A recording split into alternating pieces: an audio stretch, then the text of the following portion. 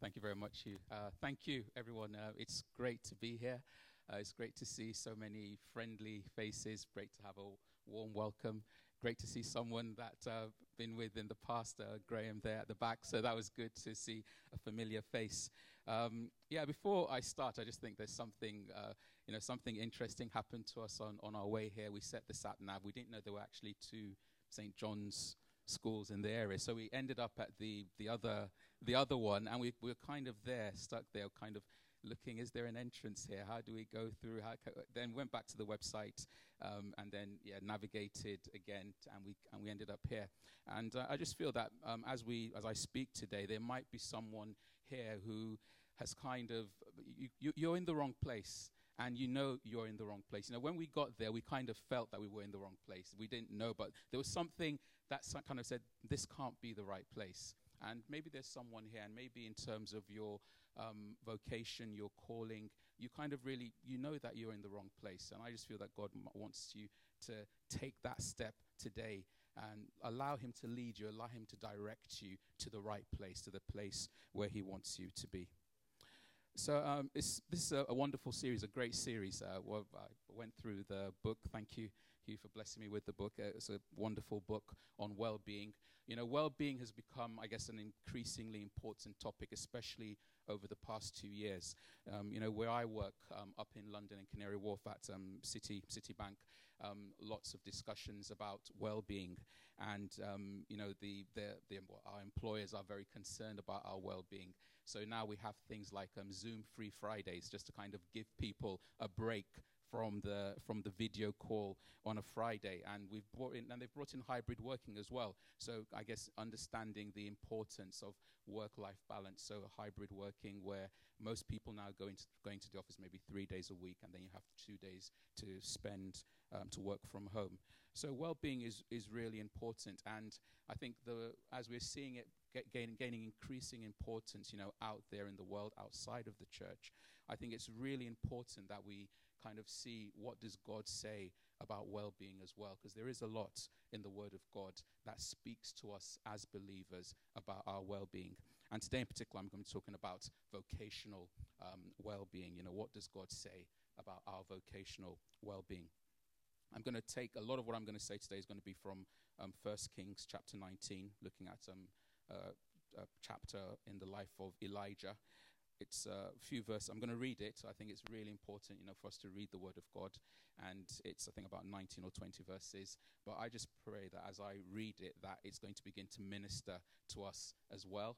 And some people will just hear this word and they'll go away saying, yes, Lord, you've spoken to me. So it's from 1 Kings chapter 19, starting from verse 1. And I'm using the CSB, the Christian Standard Bible. So Ahab told Jezebel everything that Elijah had done and how he had killed all the prophets with the sword. So Jezebel sent a messenger to Elijah saying, may the gods punish me and do so severely if I don't make your life like the life of one of them by this time tomorrow. Then Elijah became afraid and immediately ran for his life. When he came to Beersheba that belonged to Judah, he left his servant there. But he went on a day's journey into the wilderness.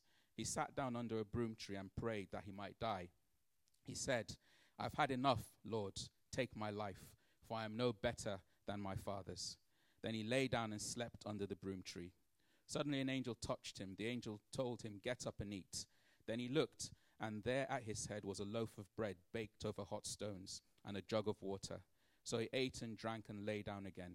Then the angel of the Lord returned for a second time and touched him. And he said, get up and eat, or the journey will be too much for you. So he got up and ate and drank. Then on the strength from that food, he walked 40 days and 40 nights to Horeb, the mountain of God. He entered a cave there and spent the night. Suddenly the word of the Lord came to him and said to him, what are you doing here, Elijah? He replied, I have been very zealous for the Lord of armies, but the Israelites have abandoned your covenant, torn down your altars and killed your prophets with the sword. I alone am left, and they are looking for me to take my life. Then he said, go and stand on the mountain in the Lord's presence. At that moment the Lord passed by. A great and mighty wind was tearing at the mountains and was shattering cliffs before the Lord. But the Lord was not in the wind.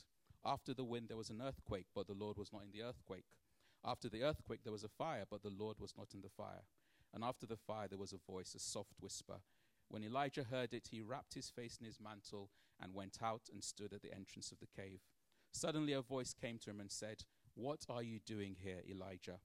"I have been very zealous for the Lord God of armies," he replied, "but the Israelites have abandoned your covenant, torn down your altars, and killed your prophets with the sword. I alone am left, and they are looking for me to take my life." Then the Lord said to him, "Go and return by the way you came to the wilderness of Damascus. When you arrive, you are to anoint Hazael as king over Aram. You are to anoint Jehu, son of Nimshi, as king over Israel, and Elisha, son of Shaphat, from Abel Meholah, as prophet in your place. Then Jehu will put to death whoever escapes the sword of Hazael, and Elisha will put to death whoever escapes the sword of Jehu. But I will leave 7,000 in Israel, every knee that has not bowed to Baal, and every mouth that has not kissed him." Let's pray. Mighty God, we just thank you, Father, for your word, Lord. And we thank you, Father, because, your word, written many, many thousands of years ago, is as relevant then as it is to us now, Lord.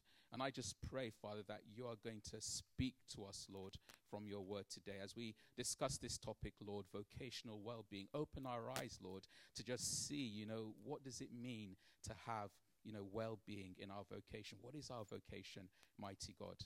And I pray, Father, as well, that you will just open our eyes so that we can know how to recover our well-being if we've lost it, Lord, and how to guard our vocational well-being, Lord, so that we can live the fulfilled lives that you've called us to live.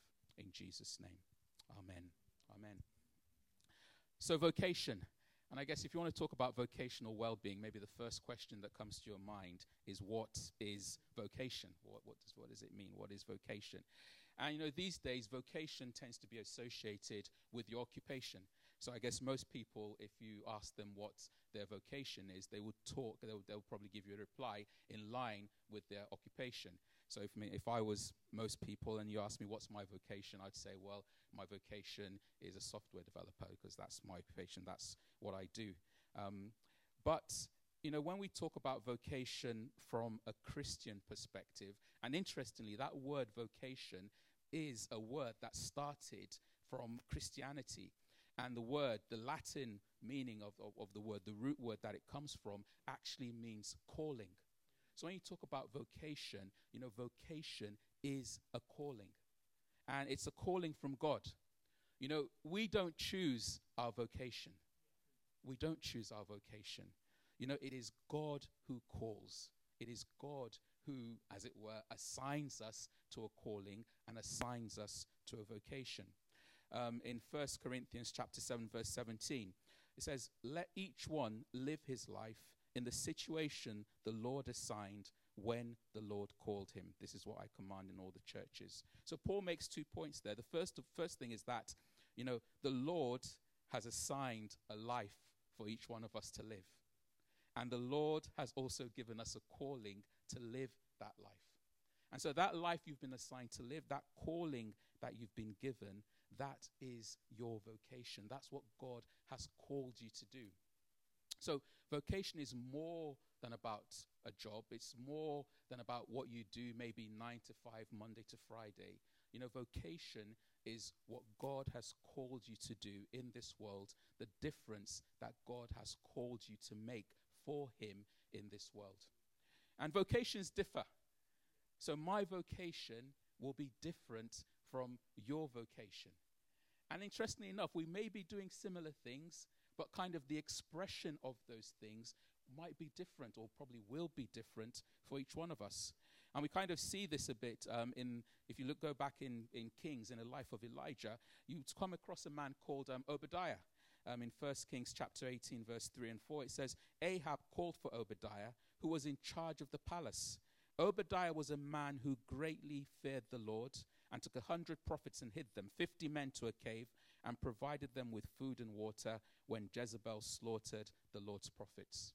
So here we see this man, Obadiah, and he had a vocation, but his vocation was different from Elijah's. Elijah was a prophet to the nation of Israel. But Obadiah, on the other hand, was the man in charge of the king's palace. But then both of these men, in their different ways, in their vocation, were serving the Lord and making a difference in the nation of Israel. So vocations are different. And, knowing that vocations are different, I think maybe the first thing we need to understand about vocational well-being is that we shouldn't compare our vocation with somebody else's vocation. Many times we fall into this trap where we kind of feel that, Lord, what you've called him to do or what you've called her to do is far better or maybe more spectacular or more interesting than what you've called me to do. But the thing is that, yes, Elijah was the prophet. Elijah was the one who went up to Mount Carmel, slaughtered the prophets of Baal, called fire down from heaven. But his vocation was no more important than that of Obadiah, who hid the prophets, 50 men to a cave, 100 prophets. He hid them, 50 men to a cave, provided them with food and water when Jezebel slaughtered the Lord's prophets. What he was doing there in the palace was just as important as what Elijah was doing up there on Mount Carmel and in the different roles that Elijah played in the nation of Israel. And I think it's really important that as God's people as well, that we kind of move away from this thing where we kind of say that, some roles, some vocations, some callings are spiritual and some callings are secular. Because the risk there, and actually going back to where the whole vocation started, when vocation started then, or where the term vocation came up in the Catholic Church, what it meant was people who had a vocation were those who were in ministry. So the priests, the monks, the nuns, they had a vocation. The farmer, the butcher, the plumber, they didn't have a vocation. They just worked. They didn't have a vocation. They had no calling. All they did was work. It was those who did spiritual stuff, sacred stuff. They were the ones with vocations. And I think we have to be careful not to fall back into that trap and begin to elevate one vocation above another vocation, where we say, yes, some people, their vocation is more spiritual because actually maybe they're elders or they stand here in front of the church, they're worship leaders or they're prophetic, and so they have something more spiritual. But actually all I do is I go to work, do my job, and there's maybe nothing particularly spiritual about that. So you begin to kind of see yourself in a lesser light. And that's not what God wants for his people. Because actually wherever we are, whether we're here in the church or we're outside in the marketplace, in our families, in our schools, in our universities, we must see everything that we do as being spiritual. Everything we do is spiritual. So when I'm outside in my workplace, 9 to 5, I must see that what I'm doing there is spiritual. I must see that I've been placed in that place to glorify God in that place and to make God known in that place. I have to stop seeing it as more than a place where I go to work, where I earn an income to pay my bills. It's a place where I'm called to show the glory of God. As a parent, I must see that my role in parenting is, it's more than just trying to, bring up a child. I am there doing something in the life of that child for the glory of God. If I'm a single person as well, if part of my calling, my vocation is as a single person, I must see that in my singleness, that I am doing something that ultimately will glorify God. So whatever your vocation, whatever your calling is, and the thing is that your calling can have multiple facets. And if you've read the book, he talks about us having an holistic view of our vocation, of our calling. So it's expressed in many different spheres of life. So whatever your vocation is, wherever you find yourself, see yourself as being in that place, doing things for God's glory. So let's not kind of separate and say that, yes, when I'm here in church with God's people, I'm doing the spiritual stuff. But when I'm out there at work, I'm no longer doing spiritual stuff. No, we have to see that everything we do is for the glory of God. God puts you in places to make a big difference for him. And so, and then things like every vocation has a common root. And I think every vocation, the root that we have is ultimately to make God known. To let that light shine before men, that they will give glory to our Father in heaven. And, if we go to Matthew 28, Jesus says there that, we should go and make disciples of all nations. So we've got this calling on our lives to make God known. In Acts 1:8, he says, you will receive power when the Holy Ghost comes upon you. You'll be my witnesses in Jerusalem, Judea, Samaria, and to the ends of the earth. So there's this calling on our lives to make God known. But you can only make God known if you know him yourself. So I think fundamental to it is that we need to know God. We need to have that relationship with God. And once we do that, then we go out to make God known in the different places, different occupations, different areas that God has called us to. So we need to know God, and then we need to make him known. And I think those are fundamental roots to our vocational well-being. And then know as well that everything you do ultimately is for the glory of God. It is for the glory of God.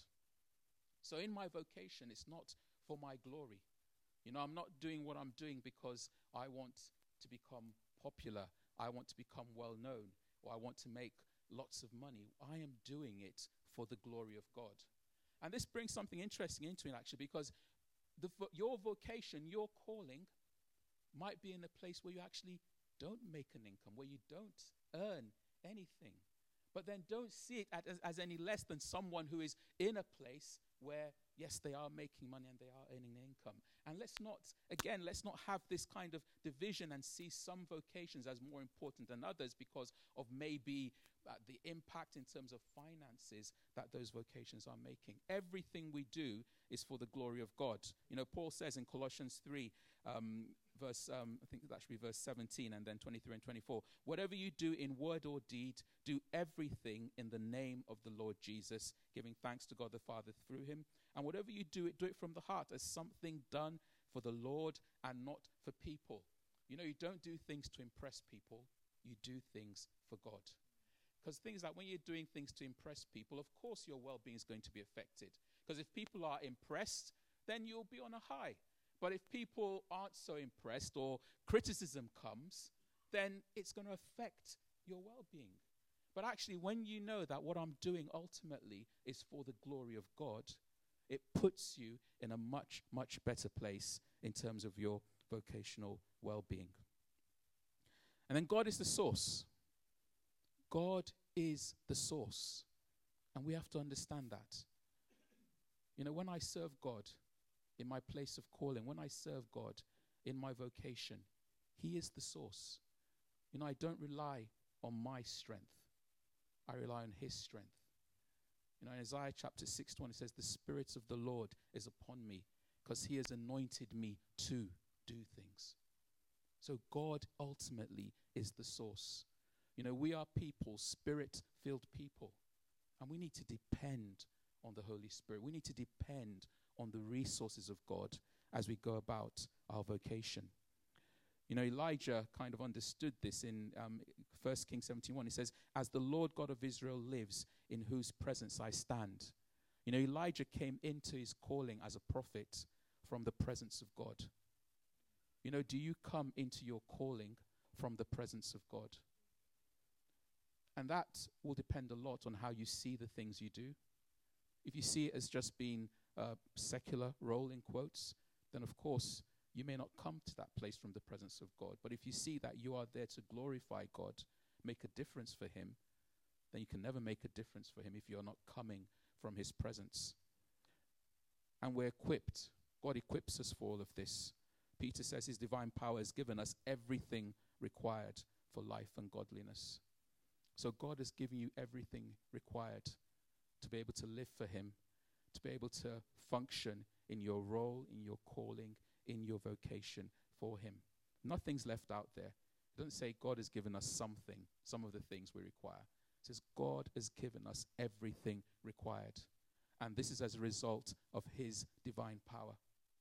So if I say that I don't have all I require to do the things that God wants me to do, then I might as well say I'm questioning the divine power of God. That I'm questioning the power that brought the universe into existence. And if the power that brought the universe into existence cannot help you, then what can help you? if we can't tap into that source and make a difference for God in this world, in the roles he's called us into, then what else? What can we tap into? And then when we understand these things, I think, things that many times we read these things, but do we take time to actually understand what God is saying in these things? These are wonderful things that God is saying and blessing us with. And, later on, I think verse 3 and 4 of Peter, God, that first Peter, second Peter, God goes on to talk about his great and very precious promises. Great and very precious promises that through which we can become partakers of the divine nature. And when you think about that, it's not so much, yes, the great and very precious promises, but what makes them great and very precious is because of the one who has made the promises. And so how you see God's promises says a lot about how you see God. And how you see God is going to have a big impact on how you see and how you perceive and hold on to and walk into the promises of God. So I think we need to have a right understanding of God for us to have the kind of well-being that God wants us to have in the vocation, the roles, and the callings that God has given us. So we are equipped. So, everything is kind of there, for us to have the well-being, to be able to function effectively in the roles that God has called us to. But then at the same time, there are things that will threaten our vocational well-being. From time to time, we'll get into situations where circumstances will threaten us in that place of vocational well-being. And that's what we see here in the life of Elijah, that we read from in 1 Kings chapter 19. Elijah came to this place where he says, Ahab told Jezebel everything that Elijah had done and how he had killed the prophet. So Jezebel sent a messenger to Elijah saying, may the gods punish me and do so severely if I don't make your life like the life of one of them by this time tomorrow. So, Jezebel, she brought this threat that basically threatened Elijah's well-being. And it's interesting that you see the response of Elijah, because we're told that then Elijah became afraid and immediately ran for his life. And you might wonder that this is Elijah. This is a man who has just called down fire on Mount Carmel. This is a man who has slaughtered, all these prophets of Baal and who has proved once and for all, before the people on Mount Carmel that God is truly God. This is the man who experienced, similar miraculous provision when he stayed with the widow at Zarephath. This is the man who experienced miraculous provision when ravens brought him food. This is a man who raised the widow's son to life. This is a man that was used by great things for God. But all of this seemed to count for nothing in Elijah's life when Jezebel's threat came. And we're told that immediately Elijah ran for his life. And he didn't just flee, he went as far away he could as possible. We're told that he went to Beersheba. And if you look at a map of Israel, Judah at that time, Beersheba was like kind of at the southernmost tip. But then we're told he left his servant at Beersheba and he continued to go into the wilderness. So this was more than Elijah just fleeing. This was almost like Elijah giving up on his vocation. Elijah saying that I don't want to go on, giving up on his calling as a prophet to the nation. And the fact of the matter is that when you're engaged in what God has called you to do, when you're fruitful in your vocation, the devil will attack. He will attack. And it can hit us like it hit Elijah to the point where we truly feel like giving up. Elijah was full of despair. Elijah felt that he was a failure. And sometimes the attack, like in Elijah's life, can come just after we've had what we would perceive to be an overwhelming success. It's kind of hard to wrap your head around it, that Elijah goes from this experience on Mount Carmel to this point where he's running away because of the threat of Jezebel. And it's pretty much a threat, because if Jezebel was, serious about killing him, She wouldn't have made a threat. She would have actually, the messenger would have actually gone to execute the task, not make a threat to Elijah saying, this is what I'm going to do to you. It was a threat. But something happened in the life of Elijah. And as we're going to go on to see, he was not in a great place. And that's why this threat impacted him, and it was affected Elijah's well-being in the place of his calling, in the place of his vocation. So then what do we see? I mean, how did Elijah get to this place, and how did Elijah recover from this place? I know for some of us here who might be maybe in a similar place like Elijah, where maybe in our place of calling, in our vocation, we kind of feel a sense of despair. Or maybe we feel that we failed, Lord. In everything, in what you've called me to do, in the thing I'm doing, Lord, I'm not seeing any fruit. I'm not seeing anything happen here, Lord. In my workplace, Lord, I'm not making a difference. Or actually, Lord, in the life of my children, I'm not seeing the fruit that I want to see in their lives. Or maybe in the community, maybe there's somebody that God has called you to, and you've been praying and praying and praying for that person, but then you're not seeing anything, no change happen. Maybe in your family, you're the only Christian, the only believer, and you've been praying to see a difference because God has called you to that family, and you're not seeing that difference. Then maybe you're in that place where you kind of feel that, Lord, should I go on? Can I go on? Why should I go on, Lord? Because I'm not seeing the things that I want to see.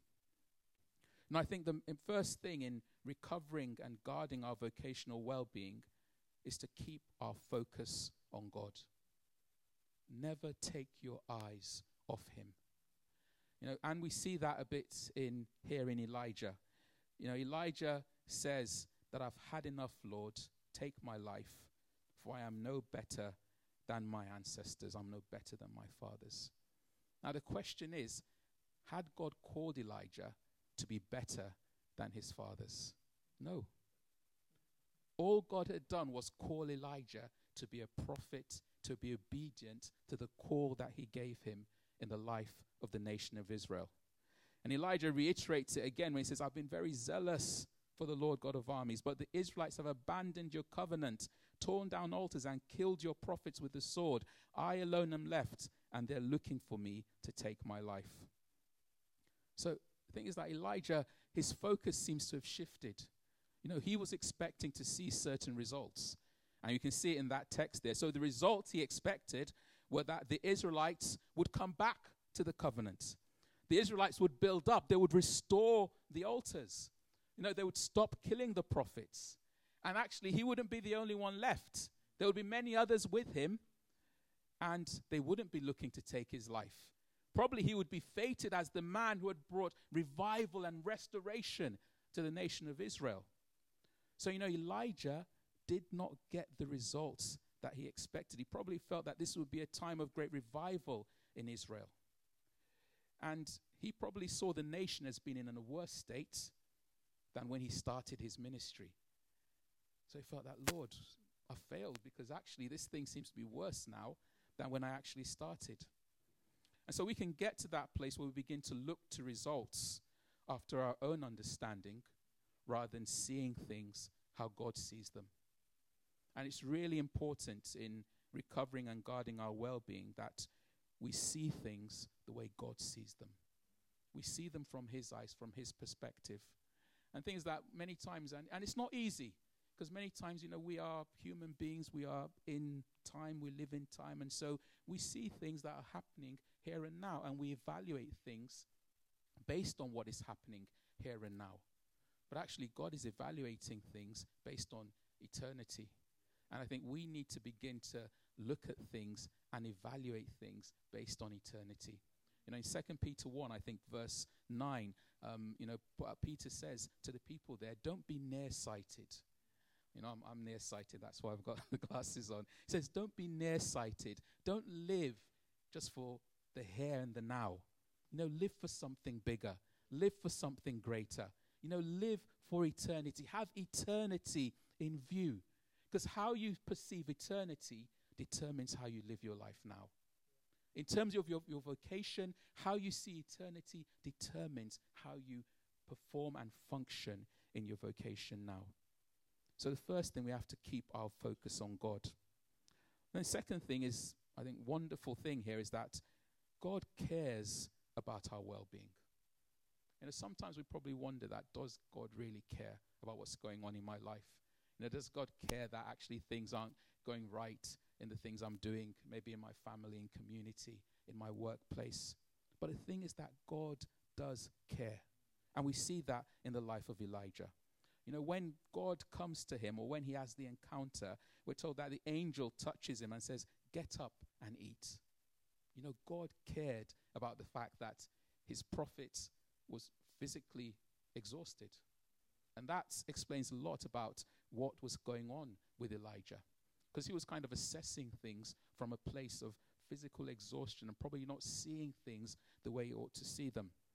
So the first thing that God does is not try to, fix things with Elijah as maybe some of us may have wanted to do. The first thing he does is that he cares for his servant, because God cares about our well-being. And I feel that God wants somebody to know today that God cares about your well-being. He sees you in that situation that you're in. God sees, God knows, God cares, and he wants you to remember that. And then, God cares about our well-being, and he sees the need for rest. Elijah needed to rest. He needed to eat. He needed to recover his energy, recover his strength. And for many of us, we need to know that we need to take time out to rest. We need to take time out to rest. Sometimes we get so caught up in the busyness of life. And busyness is a bad thing. Maybe not a bad thing. It's good to be busy, but, don't get so busy that you don't take time out to rest. And rest comes in different forms. Even during your day, take a few minutes out from time to time to just take a break, to rest, to pray, to just be refreshed in the presence of God. If you're at work, it might just be bowing your head down at your desk, or maybe going for a walk at lunchtime and just getting refreshed again in his presence. It's really important to take Sabbath rest. God gave us Sabbaths for a reason. It's a time to rest. It's time to worship. It's time to be refreshed in his presence, so we can continue, go on to do the things that God has called us to do. Take vacations. Take holidays. Take time out from everything just to kind of spend time and refresh yourself again. It is really, really important. There was when I was, I think 3 years ago, or 4 or 5 years ago, I left my job because my wife and I, we started a business, and so I took time out from work to support her in starting off that business. And after a while, I went back to work again about 3 years ago. But then what I realized then was that it was going to be a struggle for me, doing a full-time job. I'm also an elder in the church. And I realized, so I went back to work just 4 days a week, because I realized that actually I needed to have that one extra day to rest, to refresh, and to recover.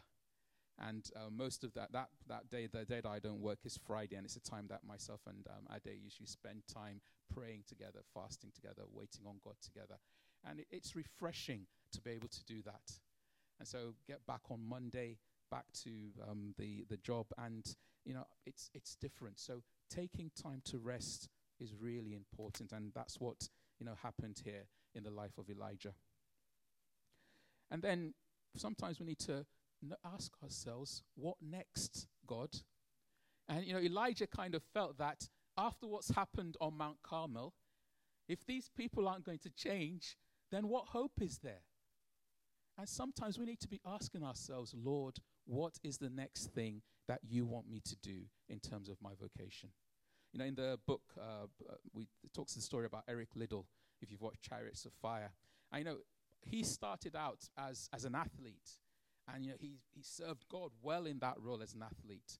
I don't know that many people that would say they would give up the opportunity to be known as the fastest man in the world because they would not want to run a race on a Sunday. But he did that, and in doing that, he glorified God. But then the next thing for him was that he realized that actually it wasn't going to end here in athletics. It was actually went on to become a missionary in China. So we should always be asking ourselves that, Lord, what next? In terms of what I'm doing, Lord, what next? What's the next thing you want me to do, Lord? Because sometimes you might feel that you've hit a dead end. And I kind of feel maybe Elijah felt he had hit a dead end, and he didn't see what could happen after that. And so he says, and so we need to ask ourselves, what next, God? And then God tells him, God says, return by the way you came. And I think God is saying as well to him, not just return by the route, the path you took to this place, but actually go back to what I called you to do. Go back, Elijah, to what I called you to do, because you're not done yet. Then he says, anoint Hazael as king over Aram, anoint Jehu, son of Nimshi, as king over Israel, and Elisha, son of Shaphat, as prophet in your place. And so God is saying that, Lord, you know what, Elijah?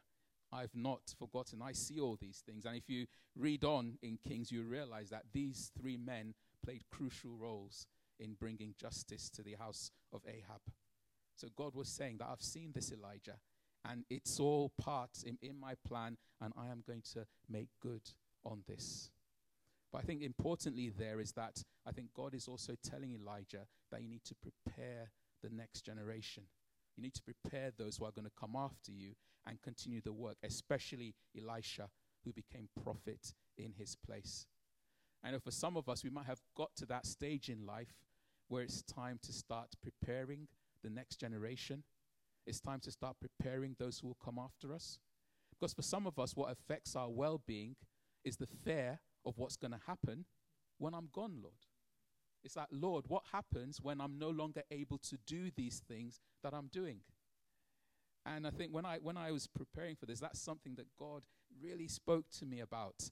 Because I'm part of Community Church Trafford 100, but I look after one of our sites in South Ockenden. And one of the things that constantly plagues me is that, Lord, if I'm not here, what's going to happen? Because most Sundays it's quite small. Most Sundays it's myself, my wife, my boys. We're the ones who do almost everything there. And I'm constantly living with this fear that, Lord, if I have to go somewhere else, or if we have to go on a holiday, then what's going to happen? And for a long while, that kind of held me in bondage that, we can't even afford to go on holiday, because if we do, what's going to happen to this place? And then, this really spoke to me that, you need to prepare people who will be able to step up, prepare the next generation, prepare those who can step in when you're not there, because you don't have to do everything. And God surrounds us with people. He surrounds us with a support system, but are we reaching out to them? Elijah felt that he was the only one. He said to the Lord that I alone am left. But God reminded him that actually there's 7,000 other people who have not bowed their feet to Baal. So you are not alone. And so we have to recognize that we are not alone. We have brothers and sisters around us that God has placed there to help us, to support us, to encourage us as we go, as we pursue our vocation and our calling. So let's not do things on our own. And the wonderful thing I like about New Frontiers is that God places us in team. And we are in team for a reason. You have a team of elders. It's for a reason, so that there can be that mutual support. And everywhere we go, we should be looking to build team, to encourage one another, to support one another, and to pray for one another. So, it's really, really important that I think if we take hold of these things, keep our focus on God, recognize that He cares about our well-being, then recognize the need for rest. Don't get so busy that you cannot hear what God is saying. Think about Moses. Moses was keeping the sheep. He was basically doing his job. But then, before God could speak to him, Moses had to turn aside and look at the burning bush. The bush was there, it was burning, but God didn't speak until Moses turned aside. So don't be too busy that when God is trying to get your attention, that you're too busy to turn aside and see what God is doing and see what God is saying and see the next steps, the next path that God wants to lead you to.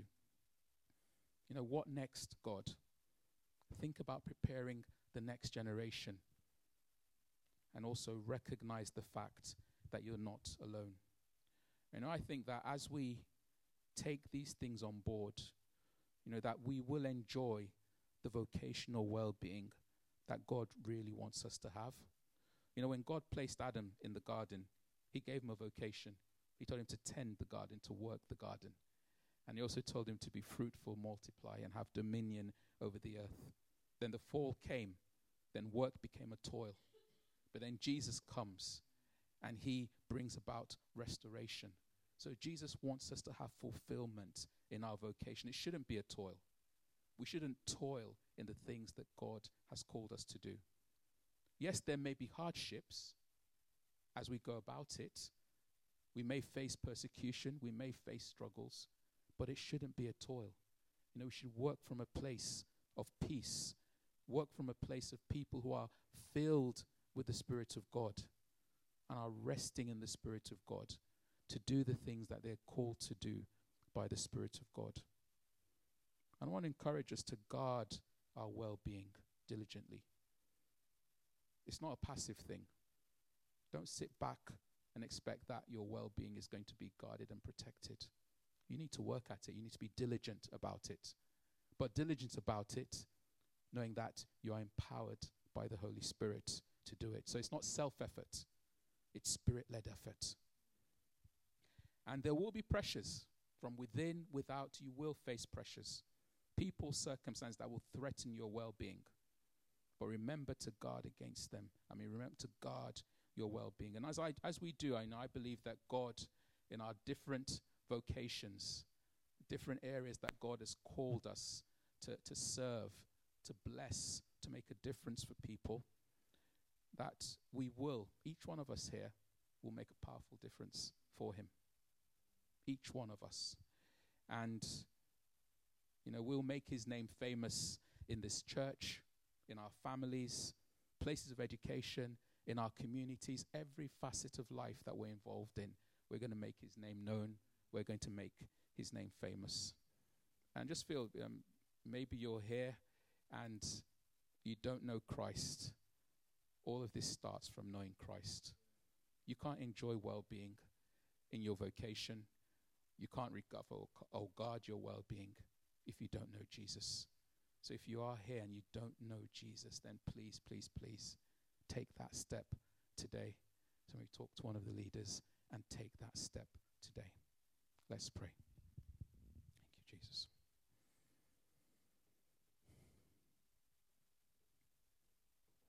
Heavenly Father, we just want to thank you and bless you for this morning, Lord. We do thank you, Lord, for the fact that you're the one who has called us, Lord. You've called us, you've chosen us, Lord. You've assigned us a life to live for you, mighty God. And I pray, Father, in the calling that you've called us, in the vocation that you've given us, each one of us assigned to us, Lord. I pray that we will be effective, Lord.